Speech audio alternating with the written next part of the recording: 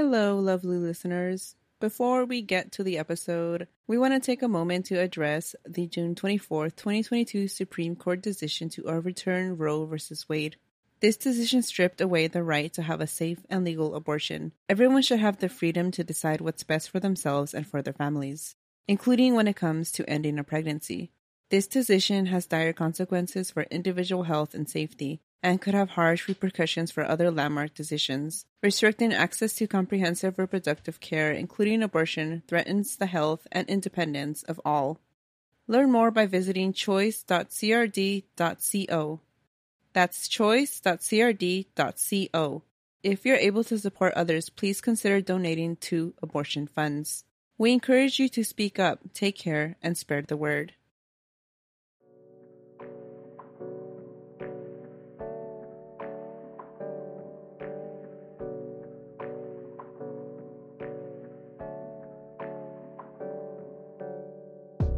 Hi everyone, this is Carmen.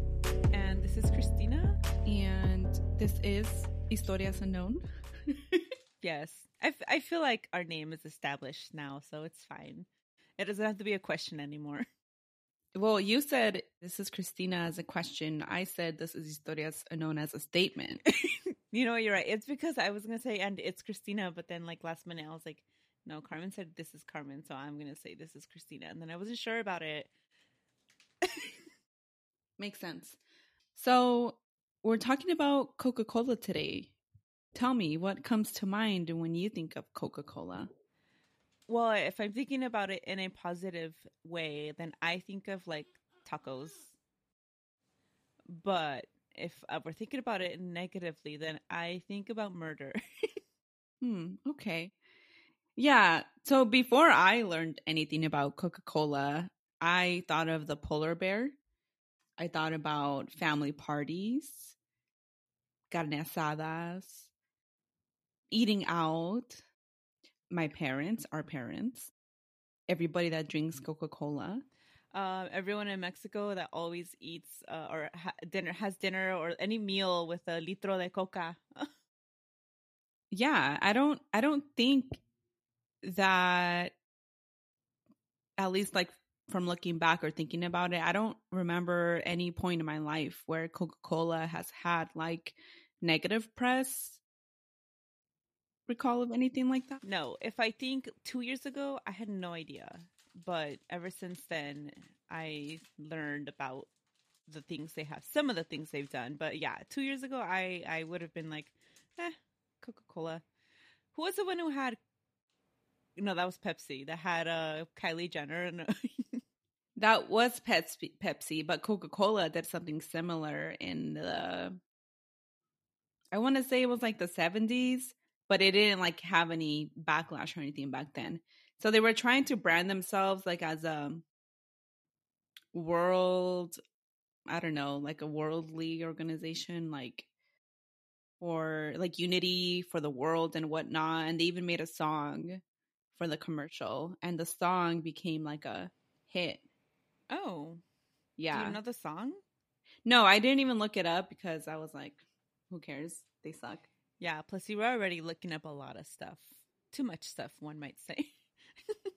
One might say that I'm a horrible researcher, and I don't even know how I did school last minute, just like this. But I don't recommend it. I don't, because it was stressful. It's stressful to do things last minute, but I just don't know how to change at this point.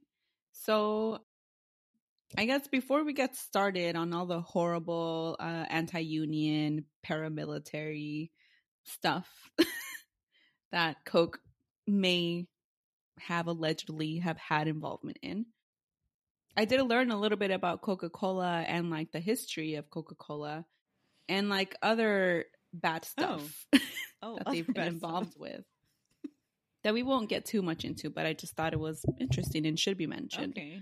So I was asking you earlier about what you think or what comes to mind when, you know, we talk about Coca-Cola, because Coke spent a lot of time, I guess, like cementing itself and marketing itself and branding itself as a like a American icon, basically, right? I think they even succeeded. Yeah, they did. Yeah. So, like worldwide, when people think about the United States, they think about Coca-Cola. And I think here, when people think about, I don't know, the past, the 50s, the 80s, I think a lot of, I don't know, Coca-Cola and their like old marketing comes to mind, like the Coca-Cola girls. Huh, I don't remember them. Yeah, well, it's like, okay, so from watching what is that show? The people, the Storage Wars. Yeah, Oh, those yeah. two guys that go and Buy they storage basically units. buy like antiques and memorabilia stuff, Mm-hmm. and a lot of it is Coca-Cola like related. Oh, And like okay. if you go to restaurants that are like American, usually they, I don't know what they call them, but they sell like American food, and they're kind of decorated as like diners. Right. They'll have a lot of like Coca-Cola memorabilia and stuff. Okay. Yes. So anyway, basically Coke succeeded in branding itself as a part of American culture, right? At one point, an executive from Coca-Cola called the company the essence of capitalism. So Okay, like as a compliment, right? yeah, as a positive thing. Okay. And so, do you remember anything about the origin story of Coca-Cola? Didn't it used to have? No, that's a Yes. rumor. Oh, it did have cocaine in it? Not a rumor. It's true. Oh my god, I thought it was like a myth this whole time. No, but Okay. Coca-Cola tried to rewrite their origin story, and they tried to say that it was a myth that cocaine was ever in its product. They succeeded. And look at that. Yeah, they really did. Because I always heard Holy it, yeah, fuck. like as a myth. Yeah. Oh my god. But no, that's how they started. So the creator of Coca-Cola, his name was something like John Pemberton or Pepperton or something. Who cares? So he was, when he was like, I don't know how old he was, but during that time when he was like creating Coca-Cola, there was a rise in popularity of medical toxins, not toxins, tonics. My bad. Tonics. Okay. Yeah. Medical tonics, elixirs, and like medicine shows. So those things are problematic as fuck on their own, right? One of my faves, Bainan's Face podcast, actually has an episode on it. It's the episode where they talk about like the snake oil salesmen. Yeah, so they talk about medical tonics and elixirs. And anyway, that's how Coke started, as a medical tonic / elixir. And this John Pemberton guy was inspired by how popular these things were and how much money people were making off of them. So, I mean, that's kind of what got Coca-Cola started, how it was created. And it did, for a long time, was like a medical tonic with cocaine in it. It was advertised as a medicine, basically. Medicine for what? I don't remember. Okay. But literally anything and everything, actually, though. Like they tried to say it helped with everything. Cancer? And then drink Coca-Cola. I don't know about cancer, No, because I'm kidding. But like body Weight loss, pain. I'm sure. Yeah. So just like everything and anything they tried to say was good for. And so the book that I used for a lot of my research, it was called The Coke Machine. And the earlier chapters spent a lot of time talking about Coca-Cola and how it came to be, which we just don't have time to get into. But they did, at one point they were sued for the cocaine in their bottles, or in their product, I guess. How long did they have cocaine in their bottles? Do you remember? I don't remember, but it was like not like modern times, I guess. It was like when it was first created. And well, I wish I remembered how long it was for. But they were sued over it. They tried to say they didn't have any, and that their name wasn't derived from cocaine plants, or and there was also like a lot of lawsuits because drinks similar to Coca-Cola, were copying its formula. Oh, okay, 1894. Yes. So it was like a long time ago, but it did have it. And Coca-Cola has tried to deny that cocaine was ever like a part of their drink. And they've tried to rewrite their origin story to try to say that they were never associated with like scammy medical tonics or with cocaine. And they tried to say that the inventor, John Pemberton, it's hard to say. I'm pretty sure I wrote it down wrong because, I was listening to an audiobook and it's so hard to even know, like, was it Pepperton or Pemberton? I don't know. I could have looked it up, but I just chose not to. So they tried to say that he wanted to create a drink that was meant to be drunk like cold, because back then there wasn't that much drinks that were cold drinks. Ew, they were just drinking hot drinks. Like everything was room temperature. Like not iced. Yeah, room temperature, I guess. And this is the story they say in their museum in Atlanta. And yes, there's a Coca-Cola museum. I didn't know that. In Atlanta. And Atlanta is also where the company headquarters are located. Okay. Yeah. So for a long time, Coca-Cola branded itself like as a lifestyle brand, not like a drink brand. Okay. Wow. And they actually had like really good marketing, and they like innovated? Yeah, I couldn't think of the word for a second. They innovated like marketing and that all I've this heard stuff. About. Yeah. And so they talk about that in the book, and I was like, get to the murders, please. So they were very successful at their marketing because, as we, talked about, what do we think about when we think about Coca-Cola? You think about family, you think about good times, you think about Christmas because of their Christmas were they the ones that commercials. had the Christmas? Yes, with like Santa in it. Okay. Yeah. Why do I think of the giant popcorn tubs? Because you also think of the movies, because, it goes hand in hand. And so, Coca-Cola is associated with good times. So, yeah, there's even, like I said earlier, Coca-Cola memorabilia collectors and conventions where they meet, which to me is weird, but whatever. And actually, when I heard that, reminded me of an episode of Scam Goddess, another one of my faves, our faves, where they at some point, I don't even remember what episode or what they were talking about, but they started talking about how weird it is that people collect antiques. Because they're like, why are you trying to remember the good times? Because there was slavery back then. Yeah. They weren't good times. So it also reminded me of how people are like, oh, let's go back to simpler times, the 1950s. It's like, simple for who, bitch? Well, you know who was posting that kind of stuff. Exactly, yes. So the author of The Coke Machine even quotes a memorabilia collector who says that they collect memorabilia because it makes them think of simpler times. Okay. No one had rights except white men. Yeah. The good times. Yeah, good old times for everyone. The great times. So, yeah, I was just like, okay. So, among other things shady things that Coca-Cola has been involved with and done, they've branded themselves not only like as a lifestyle brand, but as patriotic, right? But in World War II, they lobbied to be exempt from sugar rations. People participated in sugar rations at that time because that was seen as helping the troops and whatnot. They tried to say that Coke raised the morale for the troops.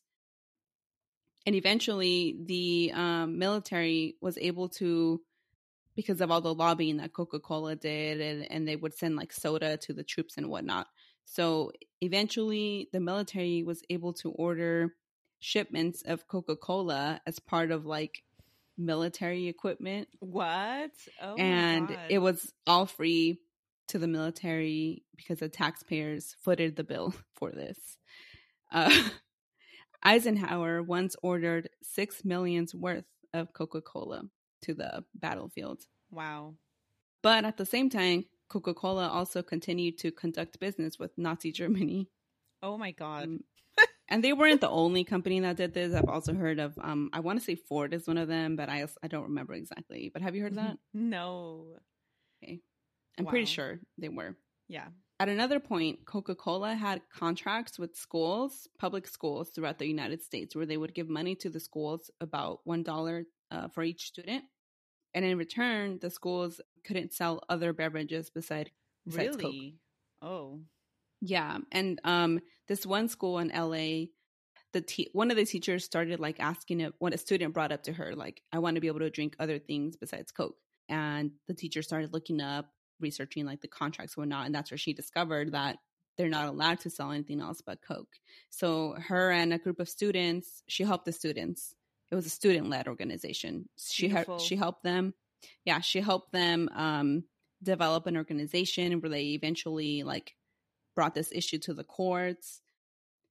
Eventually, yeah, they sued Coca-Cola, and there was even like through all the efforts and lobbying the students did, other schools, created student groups and whatnot. And eventually a law passed where Coca-Cola couldn't do this kind of stuff anymore.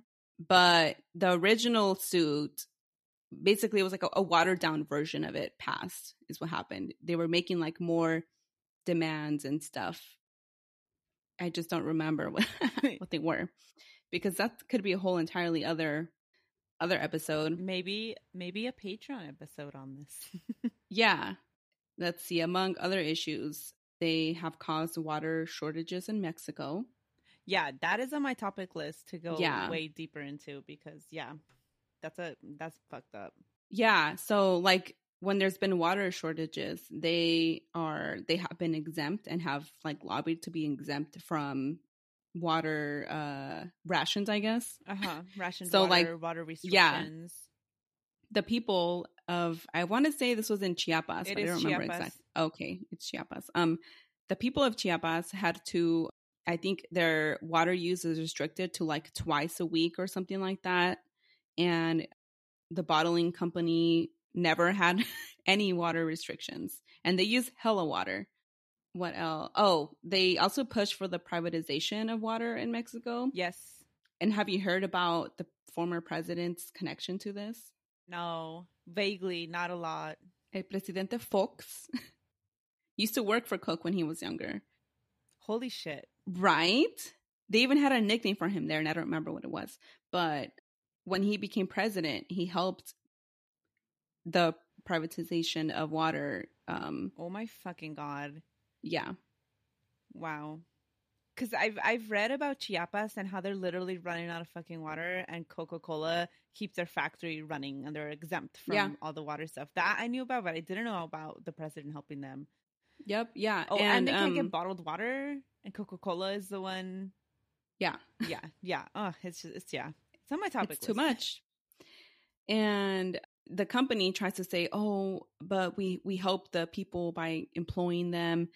But it's like they don't pay them enough to make this worthwhile for them. And what does it mean to be employed when you can't have water and your town is running out of water? A basic fucking necessity. Exactly. Yeah. So, one more thing. And this is the least of their shadiness, but I was like, so there's this thing that I'm pretty sure you also think is true, that because everyone thinks it's true, that Mexican Coke in the glass bottle is made with pure sugar and it tastes better than than Coke here in the United States. It's not? So it's not true that it's made with pure sugar. It's made with corn syrup, just like every other soda. What? And Coca-Cola has allowed this rumor to persist. How dare they? Why do I buy the... Oh my God. I go to a Mexican restaurant and I buy the glass one. Yeah, and it's just regular old soda. Like, why does it taste better? Placebo. Because, yes, that's what I was going to say. So there's this whole culture in Mexico, and the book even talked about this one town, I don't remember where it's at now, where Coca-Cola has such a stronghold in the community that people, like, whenever they had to pay fines or something, they would pay in Coca-Cola. What? Oh my God. Yeah. And it had such a stronghold in the community that babies as little as tiny babies. I don't remember how old they were being given soda in their or Coca-Cola in their Oh bottles. my God. See, I know it's normal to give like walking babies that are not using bottles anymore soda over there. Yeah, but this was little babies. And in one particular like indigenous community, Coca-Cola ramped up their marketing there so much so that like and they gave Coca-Cola bottles for free to kind of like so the indigenous people would have like a craving and taste for Coca-Cola ever since or to start them young basically. Of course. Yeah, it's aggressive ass marketing, shady ass marketing. And yeah, this is how you hook them young.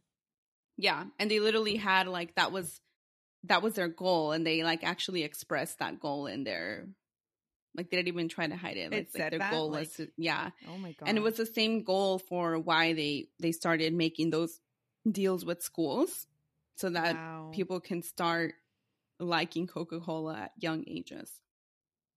And I didn't even write this down in my notes, but I remember, and it's just like another shady thing that we just have to say. So around, I don't remember the year, but basically people kind of started being more health minded and started drinking less soda in general. In the United States? Yeah, and like very recently. And so this led to Coca-Cola because for the longest time, Coca-Cola didn't have any other products. It wasn't like Pepsi, where Pepsi had acquired like chips, like Lay's and all this stuff, right? Coca-Cola only had Coca-Cola. And they purposely like said like, no, we are never doing any other products because we are Coca-Cola and that's what we're known for, blah, blah, blah. But when this like kind of health-minded craze started, people started drinking less soda and they're like, okay, what do we need to do? So they bought Dasani water, which was from France, I guess. But anyway, that doesn't matter. So they started saying and marketing that their Dasani water was like, I don't know, from the creeks and the mountains and it was like natural and whatnot. But actually, in reality, they were using the water from their bottling companies, from their Oh Coca-Cola my God. like factories. And they were sued over this too. Then they bought another drink or had this other product that was marketed as like a health drink that was supposed to help you lose weight. But when people looked into it, it had almost as much sugar as Coca-Cola has. Was it vitamin water? It might have been, but it's like around that time there was so many like similar products coming out that I don't remember which one specifically was for Coke. But they tried to like market this as like a weight loss product, and then they were sued again because Because it like wasn't. It had a it ton of wasn't. sugar. Yeah.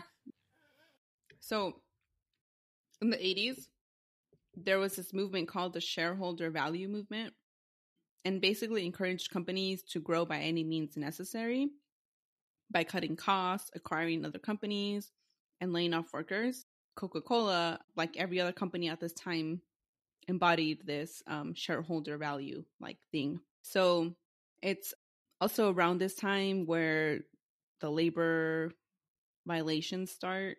The book also, it when it talks about the history of Coca-Cola, it talks about how early on Coca-Cola decided to separate itself from like its bottling companies and kind of do like a franchise style kind of thing with the bottling companies, and this meant that they were not like liable or responsible for what the bottlers did because the bottling companies are their own companies. And it's a little difficult to understand, but that's kind of like the very kindergarten version of it. Yeah. And also like Coca-Cola was spreading worldwide because, you know, it was no longer seeing the same profits here in the United States because people kind of became more health conscious here and realized they shouldn't be drinking 10 sodas a day, you know? So it needed a new market. Yeah. Yeah. So that's kind of like it started spreading worldwide and started establishing itself in Latin America, you know, all the while using this franchise system, bottling companies. So in Guatemala, the Coca-Cola franchise was first owned by the United Fruit Company, which is its own problem. Yes. Yeah. But later, it was bought and owned by a Texas businessman named John Trotter. So Trotter would fly down weekly to meet with the local managers and talk to them about the evils of unions. But he had no issues with the inhumane conditions of his plans. And when I got to that, where did he do this? Where was this taking place? This was in Guatemala. Guatemala. Okay, my bad. Of course, because you said United Fruit Company. Yeah. Okay. So when I heard the part of the book where he talked about, or when the author talked about Trotter talking about the evils of unions and whatnot, it reminded me of when I worked at TJ Maxx. And as part of my employee orientation, they showed us a video about how unions only want to get money from employees. And they, the union, you know how like in old, I don't know, like in Recess, remember the guy that sold, what did he sell? I don't remember what he sold in the cartoon, but he had like this long coat. Jacket. Yeah, the long coat. I think it changed every episode. Like sometimes he had like whatever stickers. So he was like hella shady, right? And they made in the video from TJ Maxx, they made the unionists look like that. Like they had like long coats and they looked hella shady. And they were like harassing workers to be a part of the union. And they're like, unions only want your money. Yeah. So employees in Trotter's plant worked 12-hour shifts for $2 a day. What? Yeah. And these conditions led, the workers to unionize because it's like enough is enough. Yeah, that's shit. Pay. Oh my God. Yeah. And in the spring of 1976, they presented a petition to unionize to Trotter, but Trotter refused to sign it and he fired 150 workers. The workers fought this at court and they won to have their jobs reinstated, but Trotter and the corporate executives responded by subdividing the bottling company into smaller branches. And so kind of like to split them up and like you no longer have as much power because you're a smaller group now kind of thing. And they also threatened the workers with violence. So this led to the workers reaching out to the Catholic Church for help. And a group of nuns that for some reason owned stock in Coca-Cola. Okay. Well, they owned stock in Coca-Cola to have money for the church, I guess. But it was weird. I've never thought of nuns owning stock. Yeah, no, that's something you think about. Yeah. So they pled the Catholic Church to intervene or to help them, I mean. And so the nuns that owned the stock in Coca-Cola wrote to Coca-Cola, like headquarters, in Atlanta and everything, and informed them about the injustices, and they pled them to intervene. Folks said that their hands were tied because of the franchise system and agreement. They said they're not responsible for the bottling company's actions. But the nuns didn't give up. They submitted something called the shareholders resolution. I don't know, some corporate thing, some shareholder thing. I'm not a shareholder of anything, so I don't know. They demanded that Coke conduct an independent investigation into the matter, and Coke did, but they found no issues from their investigation. And actually, the person that investigated never even went to the plant and never spoke to Trotter. So it's like, how can you find that? I mean, of course, he found no issues because he didn't really investigate. Yeah. During that time in Guatemala, a new president, General Romero Garcia, rose to power after a U.S.-led coup. And this president used the secret police to bust what he called subversive elements, which included unions and anything leftist, right? So Trotter took advantage of the political climate of the time, and he threatened the union organizers with violence from the help of the secret police. So soon after, a union leader, Israel Marquez, was shot at, but he lived. Another unionist, Pedro Cabedo, wasn't so lucky. So while he was sitting at his truck during deliveries, he was ambushed by two men who shot him. Another union leader, Manuel Lopez Balan, was also killed. And this led to most workers resigning. But Israel Marquez traveled to the annual Coke meeting in the United States to confront a Coca-Cola chairman, Paul Austin. And so Israel Marquez detailed the murders of his colleagues to Paul Austin, and he talked about the violence faced by Coca-Cola employees. And he talked about the violence being so bad that Coca-Cola had such a poor image in Guatemala, and it was kind of like akin to murder there, basically. Like everyone in Guatemala knew Coca-Cola was responsible, and they blamed Coca-Cola for these killings. And so he kind of tried to like get him to see, like, if you don't care about the humanity of the people in Guatemala, think about the image that Coca-Cola has in Guatemala. But despite being aware of the murders, thanks to the nuns and then to Israel Marquez, Coca-Cola didn't terminate Trotter's contract. Oh my God. And instead, the investigation they conducted exonerated him. So the workers asked a international labor union, the IUF, for help, and the IUF led a boycott and work stoppages against the bottling company.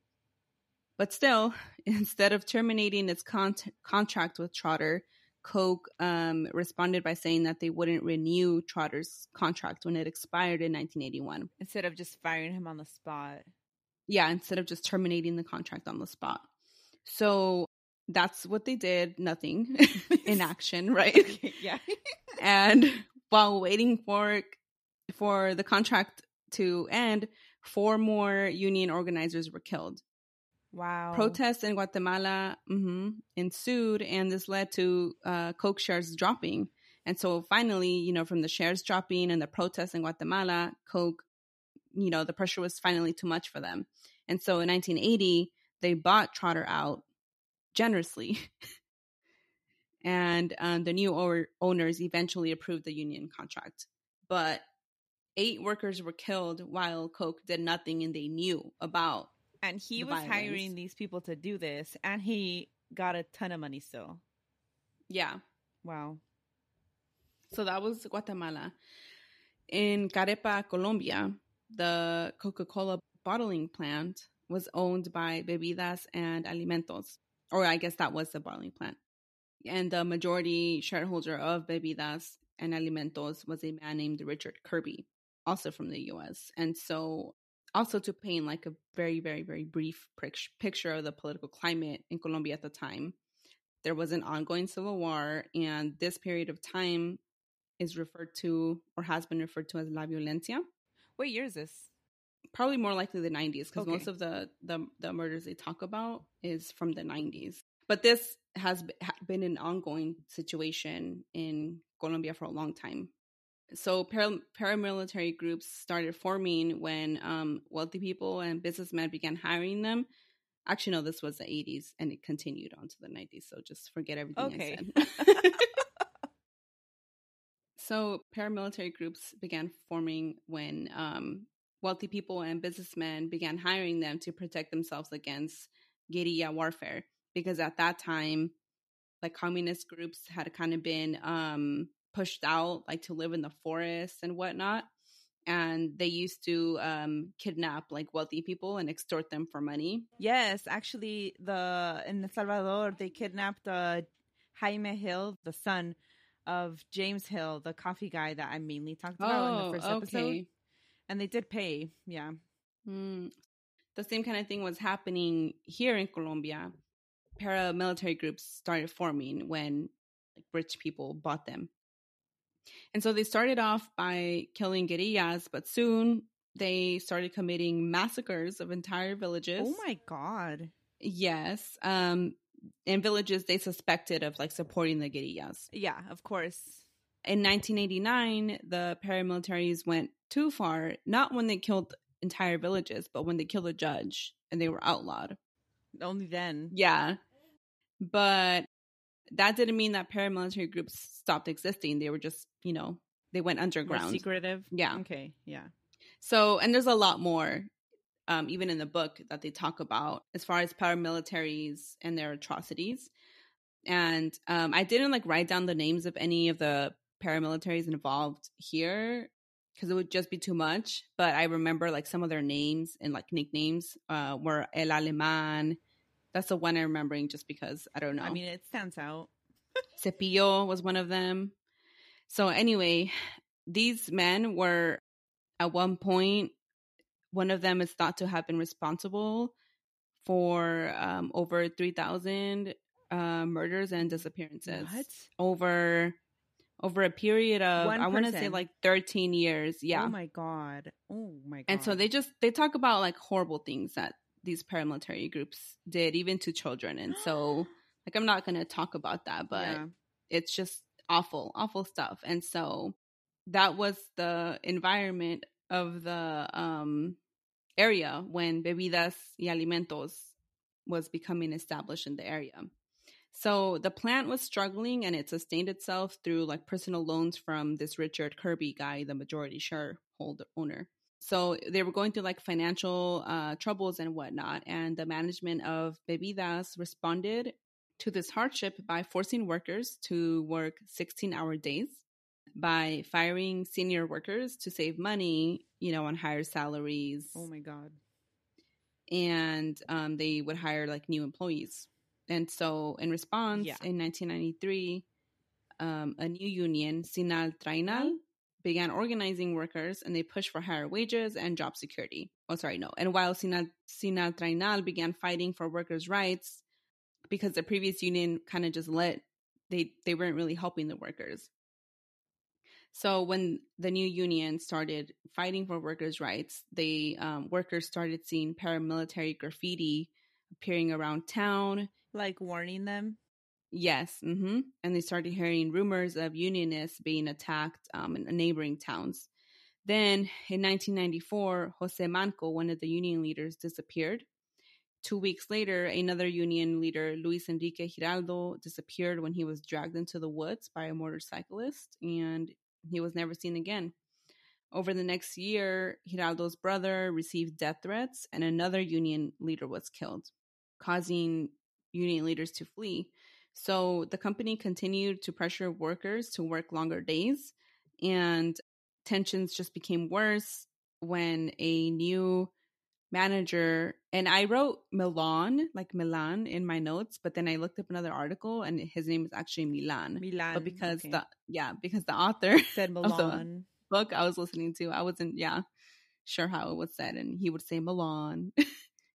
So the new manager Milan was seen socializing with paramilitary members, sharing cokes with them at the plant, and drinking with them at bars.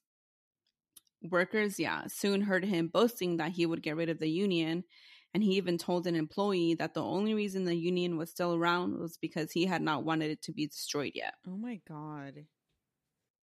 So in 2005, Sinal Trainal sent a letter to Coca-Cola informing them of Milan's association with paramilitaries and urged them to provide protections for workers, but they never received a response from Coca-Cola. They probably fucking shredded it or something.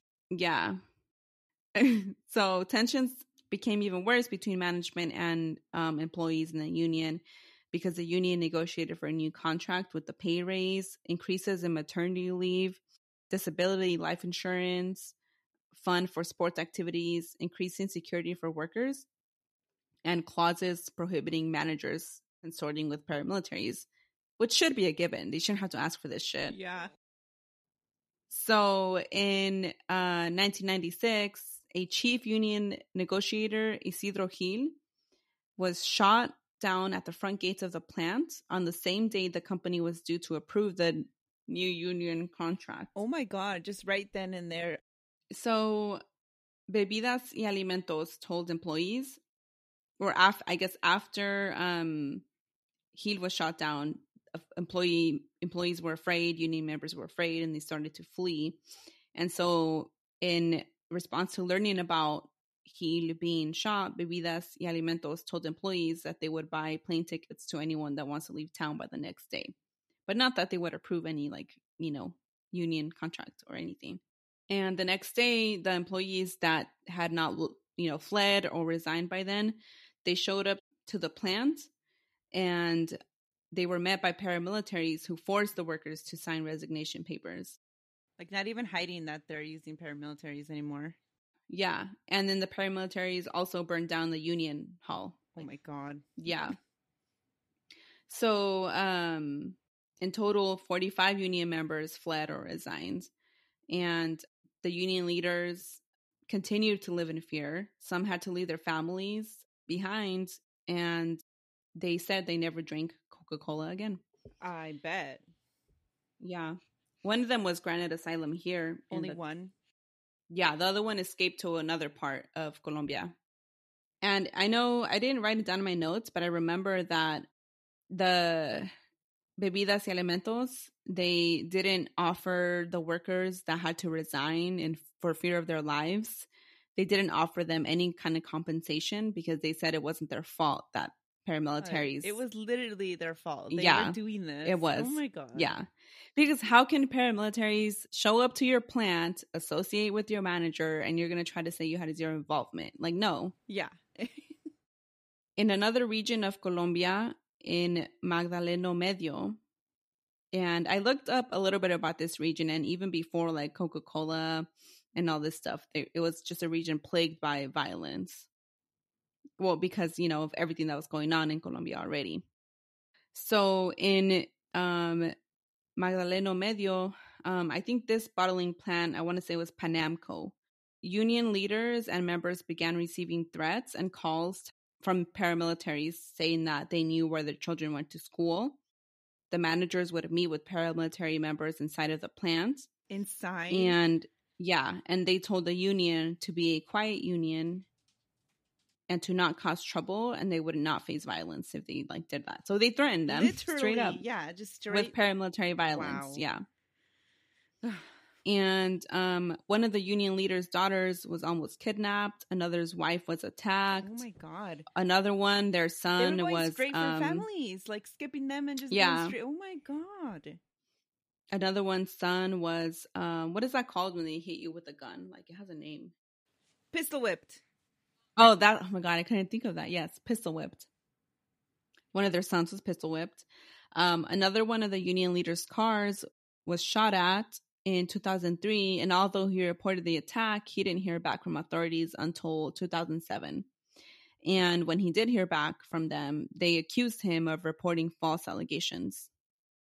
In another region of Colombia, Bucaramanga, this bottling plant was Panamco. The other one I didn't write it down because I didn't remember what it was. But Bucaramanga, Panamco, that was a bottling plant there. So there, managers of Panamco filed reports against 3 union leaders, accusing them of planting bombs in the plant. Oh my God, but obviously they didn't. No, they didn't. And the 3 men were eventually arrested for this false report. They were sent to a middle security prison, and they were imprisoned for 174 days before their case went to trial, where they were declared innocent because pretty quickly the case of the prosecutors fell to shit because they had zero evidence, and their one witness kept saying different things and things that just were not true, and just nothing held up. But even after being declared innocent, the men continued to receive death threats. After being released from prison, neighbors began distrusting them because at that time also neighbors or community, neighbors would report each other to the paramilitaries, accusing each other of being guerrillas and communists, and it was just a hard situation all around. So neighbors began distrusting them. One of the wives left them, accusing the union leader of ruining her life. While the union members were in prison, the children were bullied at school because the little kids would tell them, would just make fun of them. That's fucked up. Oh my God. Right? Yeah. And no one at the company was ever held liable for falsely accusing the men of being terrorists and planting bombs at the plant. The men, basically, Panamco is one of the only companies and jobs around, and they continued to work. There was no other choice. Yeah. And there was more stuff, even years later, when one of the daughters were adult ages, she was almost kidnapped. And mind you, this first initial situation happened when she was in elementary school. So they're still facing violence and threats. So after continuous violence and not seeing any justice, Sinatrainal decided to seek help from the United Steelworkers of America and the International Labor Rights Fund. Together, they filed a lawsuit in Florida against Coca-Cola, Bebidas y Alimentos, and Panamco. So the suit charged that the three companies were complicit in the assassination of Isidro Gil and two other workers, and basically against violence against union members in general. And that Panamco assisted paramilitaries in murdering several union members. And the union used a law, like a really old law from the 1800s called the Alien Tort Claims Act. What does this mean? So it's like an old law that I'm going to explain right now. Oh, okay. The act grants the United States courts jurisdiction in any dispute where it's alleged that a tort has been committed in violation of the law of nations or treaty US. So the book, The Cook Machine, goes into a little bit of history about this law and when it was first used to kind of fight corporations like internationally. Mm-hmm. So it had been successfully used against a company named Unicol, so the country was Burma, but that country no longer, it was like, it's not Burma anymore. I can't think of what it is now, but it's like Thailand area. Yes. Mm-hmm. So they, it was used successfully there because Unicol was using the military in Burma. It's Myanmar. Myanmar, okay. So the military, or Unicol, was using the military to push people out of towns and to force people to like excavate and whatnot. And so they were directly benefiting from violence that the military, that they asked the military to enact on. So this law was used then kind of like fight for the people of previously Burma. The book, The Coke Machine, kind of gets into a little bit about the history of this law. And it also talks about the history of the union leader from, what is it called? The United Steelworkers of America. And it talks about him and his travels in like Latin America and how he's helped a lot of workers and labor bless him. Fights there. Yeah. So it talks about that, and it talks about his efforts to kind of, not only him, it also talks about the attorney that he found and asked for help to kind of bring this all together. So it talks about, and I think his last name was like Collinsworth. So it talks about Collinsworth and his kind of what led him there and his previous fights against companies and whatnot. They also talk about this law being used against, I want to say it was the United Fruit Company. Oh, snap. Okay. Because they kept conducting business in one of the Latin American countries where there was paramilitary. I want to say it was Panama. Okay. I'm pretty sure it was Panama. They were paying off paramilitary groups to let them continue like working there basically. But because the paramilitary groups were, murdering and killing and just doing hella shit to everybody, like, and United Fruit Company knew that, but they kept conducting business with them, And in the suit also alleged violations under the Torture Victims Protection Act. So the Sinatrainal lawyers argued that Coca-Cola, because I said Sinatrainal in Spanish, I said Coca-Cola in Spanish too. So they argued that Coca-Cola's quarter share in Panamco and then 2 seats in the board of directors gave it direct control over the company. And so then they're responsible.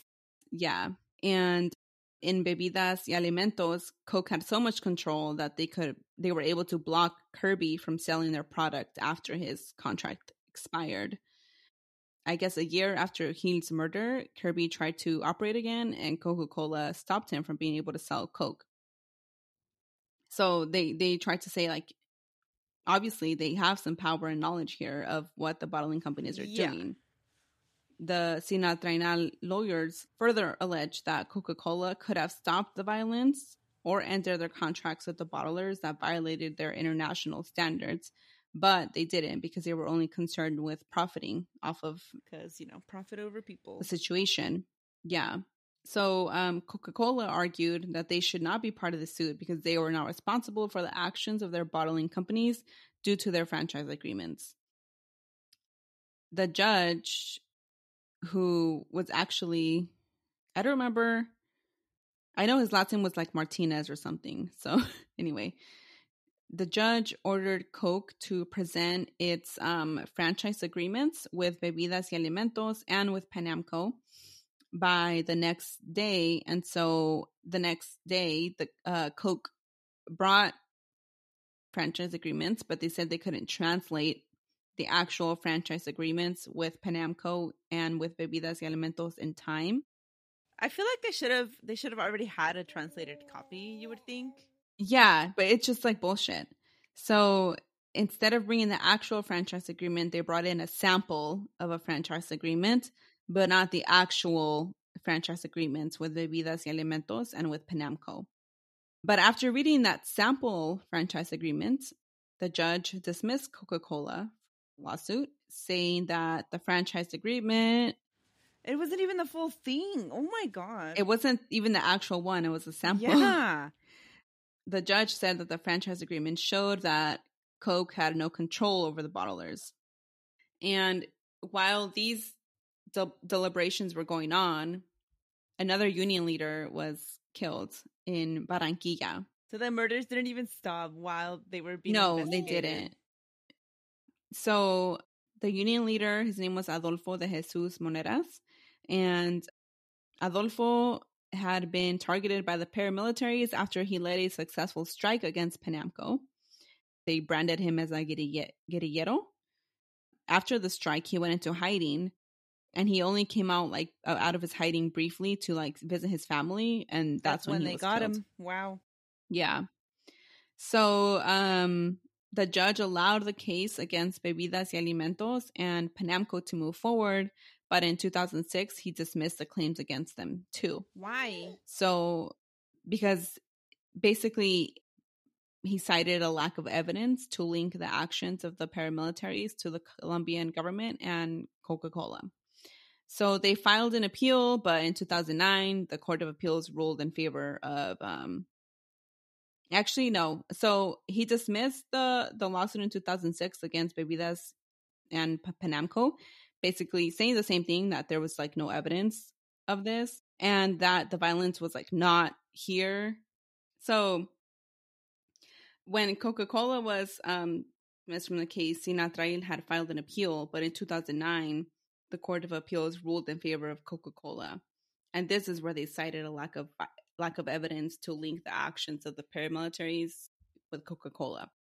Although Coke was dismissed by the court and found to have no direct involvement in the violence, it can't be ignored that they financially benefited from the decimation of the unions, right? And where did these bottling companies get the pressure to cut costs no matter what? You know what I mean? From the top. Yeah. We can't ignore that Colombia is one of the world's most dangerous countries in which to be a union member. In 2000, 153 union leaders were assassinated. And since 1986, 3,800 unionists have been assassinated in Colombia. And all for they want to be paid what they, a fair amount. That's fucked up. Oh my God. Exactly. So in the book, in the part where they talked about the United Fruit Company conducting business with paramilitary groups, they tried to argue that it wasn't their fault. There was a civil war happening and that there was violence in the country already. And the author quoted somebody, I don't remember who it was, their name or anything, but basically this person said, if conducting business somewhere means you have to conduct business with terrorist groups and paramilitaries, then that means you just don't conduct business there. Right? You would think. Yeah. So it's it's immoral to conduct business somewhere. Yeah, where all this is going on. You are, indirectly impacting violence against people, right? There's been extreme violence to unionists in Colombia. And this war or paramilitary war on unionists. Oh my God, those words are so hard to say. Anyway, so basically what I was trying to say is that we also need to note that the paramilitary war on unionists escalated at a time when U.S. aid to Colombia's armed forces had rapidly grown under something called the Plan Colombia. So this plan was supposedly a U.S. effort to reduce the flow of illegal drugs from Colombia. But since the aid began, deaths due to political violence had roughly doubled.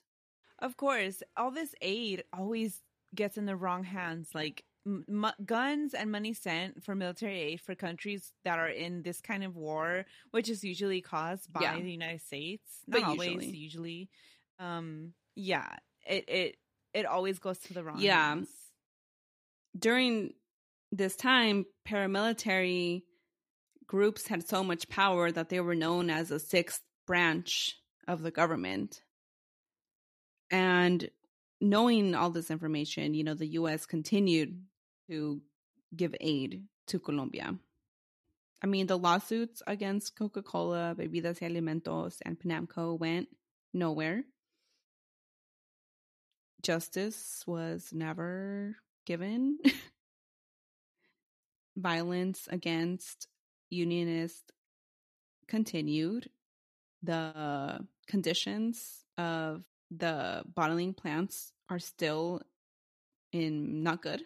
Yeah, so a few months after the lawsuit was filed in 2003, Sinatrenal members launched the Killer Coke campaign. So it called for a boycott of Coca-Cola, and they have a website which I visited. I've been on the website too. They called for a boycott of Coca-Cola, and it was, somewhat successful. Numerous colleges and universities suspended their businesses with Coca-Cola as a result of this campaign. And the website is still active. The front page reads, "A never-ending story of exploitation, greed, lies, cover-ups, and complicity in kidnapping, torture, murder, and other gross human rights abuses." That's such a powerful line. And they also have, before I say that, they also have a section where they wrote, "The primary power brokers standing between justice and injustice are Coca-Cola CEO James Kinsey and its largest shareholder, Warren Buffett." Which I had heard that Warren Buffett owned a lot of share in Coca-Cola. I didn't know that. Yeah. And then they have the income that the CEO makes. Mm-hmm. And other powerful people at Coca-Cola and their incomes and all the money basically that they're making while people are being attacked, murdered. And, yeah. Silenced. Their human rights are being violated, They also have a section in their website where they have fact-based reports documenting Coca-Cola's abuses, and anyone can take a look at it. So there's been a lot of research. And you know how when people file lawsuits and whatnot, attorneys will conduct fact-finding research or whatever to see what supports the lawsuit. Supports the suit. So they have a lot of those reports on their website. And I also found another website that kind of, what is it called? So the website I was saying is called corpresearch.org. And they are a nonprofit center that assists in the community, environmental, and labor organizations in researching and analyzing companies and industries. So they have Coca-Cola on there, and they kind of have what's called a corporate rap sheet. I've seen that. Yeah. So not only has Coca-Cola been an anti-union, union busting, human right violators in Latin America, but they've also have done awful things environment wise, which you kind of talked about already with the water shortages. And Yes. not only did that happen in Mexico, but also happened in India. So let's see, they have the labor section on here, which they talk about U.S. bottlers here and Coca-Cola franchise or companies here. But here we mean the U.S. The United States, yes, but also Central America, in Guatemala, which I talked about. And then it talks about the lawsuit, the Sinatrenal lawsuit. It also talks about racial discrimination in Brooklyn. Really? Companies there, yeah. They talk about human rights violations. And they talk about the Stop Killer Coke campaign. The book that I read talks about the person that created the campaign, Ray Rogers, and he had he was an established person that helped fight for labor rights and whatnot at that point. In 2012, human rights activists accused Coca-Cola of propping up the dictatorial regime of King I don't know how to pronounce it. It's spelled MSWATI. Swati, maybe? I don't know. Where? In Swaziland. Where is that? I think it's in Africa. Oh, okay. Wow. Yeah. They also have had some issues with anti-competitive and consumer protection. Oh. Yeah, the book talks about this a little bit too. And then there's some marketing controversies, which we talked about a little bit as well. So, I don't know. I mean, I don't think I'm ever drinking Coca-Cola again. You know, I don't drink it often. Yeah, I was just going to say, I don't even like soda this much. So, have you seen this video by, what's his name? Jonathan, I forgot his Instagram name, but I know, Instagram? it's like Pac. P-A-Q something, no? So he has, isn't it just I have no P-A-Q idea Jonathan? if it's I think that's it. Yeah. So he has this video where he's like, when you have that one friend that makes drinking water their personality, and me and you, we are that friend. That's us. So personally for me, it'll be easy to never drink Coca-Cola again. Also, in the book, and there was just a lot of information that I just, did not have time to talk about because it took me long enough. And I didn't even finish the book, I'll be honest. Let me tell everyone, Carmen was supposed to do last episode, but I finished my notes for the next episode before she finished these ones. So that's why I did battle the Chavez. And that's going to happen again. I think it's going to end up being like a ratio of 3-1, like for you. And I would have liked to, even though we still probably wouldn't have had time to talk about it because there's just so much Coca-Cola has. There's so much. Coca-Cola is so shady. And so what the hell was I going to say before I started saying this? There was something I wanted to say about Coca-Cola that I hadn't said earlier. Well, you were saying how it's easy for us, it's going to be easy to start Coca-Cola. Okay. So in Chiapas, they tried to do a protest against Coca-Cola because of all the water shortages there from Coca-Cola, and they were just not successful because people love Coca-Cola too much. It's ingrained in Mexico. And again, Mexico and Coca-Cola is going to be a separate episode because there's so much there. Also, when Coca-Cola acquired or created Minute Maid, the orange groves, the working conditions there were so horrible that Cesar Chavez tried to launch a boycott against Coca-Cola as well. Have you heard about that? I did not know that. No, maybe we should add that to the topic list. Yeah, too. We can, because I'm not sure, it was a brief mention in the book. Wow, but there wasn't much else about it, so. I also don't drink juice. Well, so Christina, we only drink water. So yeah, I mean, fuck Coca-Cola. I wish it didn't have such a stronghold everywhere, but especially in Latina communities, right? Every adult, every older person in my family cannot have a meal without a soda when they eat out, right? And it used to be at home too. Yeah. since stopped that. But when we visit family in Mexico, the litro de coca is always on the table. The liter, I don't know, the giant thing of Coke is always on the table, like every meal. You walk around Mexico and you'll see little toddlers with a little Coke bottle, like. Yeah. Yeah. So is that the end of the episode? Yeah, it is. I'm done. Okay. Okay. So yeah. Thanks for listening, everyone. If you can, if it's easy for you, stop drinking Coca-Cola. It's easy for us to say because again, we don't drink soda that much. Again, I'm that friend that drinking water is their personality. So same, yeah. So yes, thanks for listening, everyone. Bye. Bye.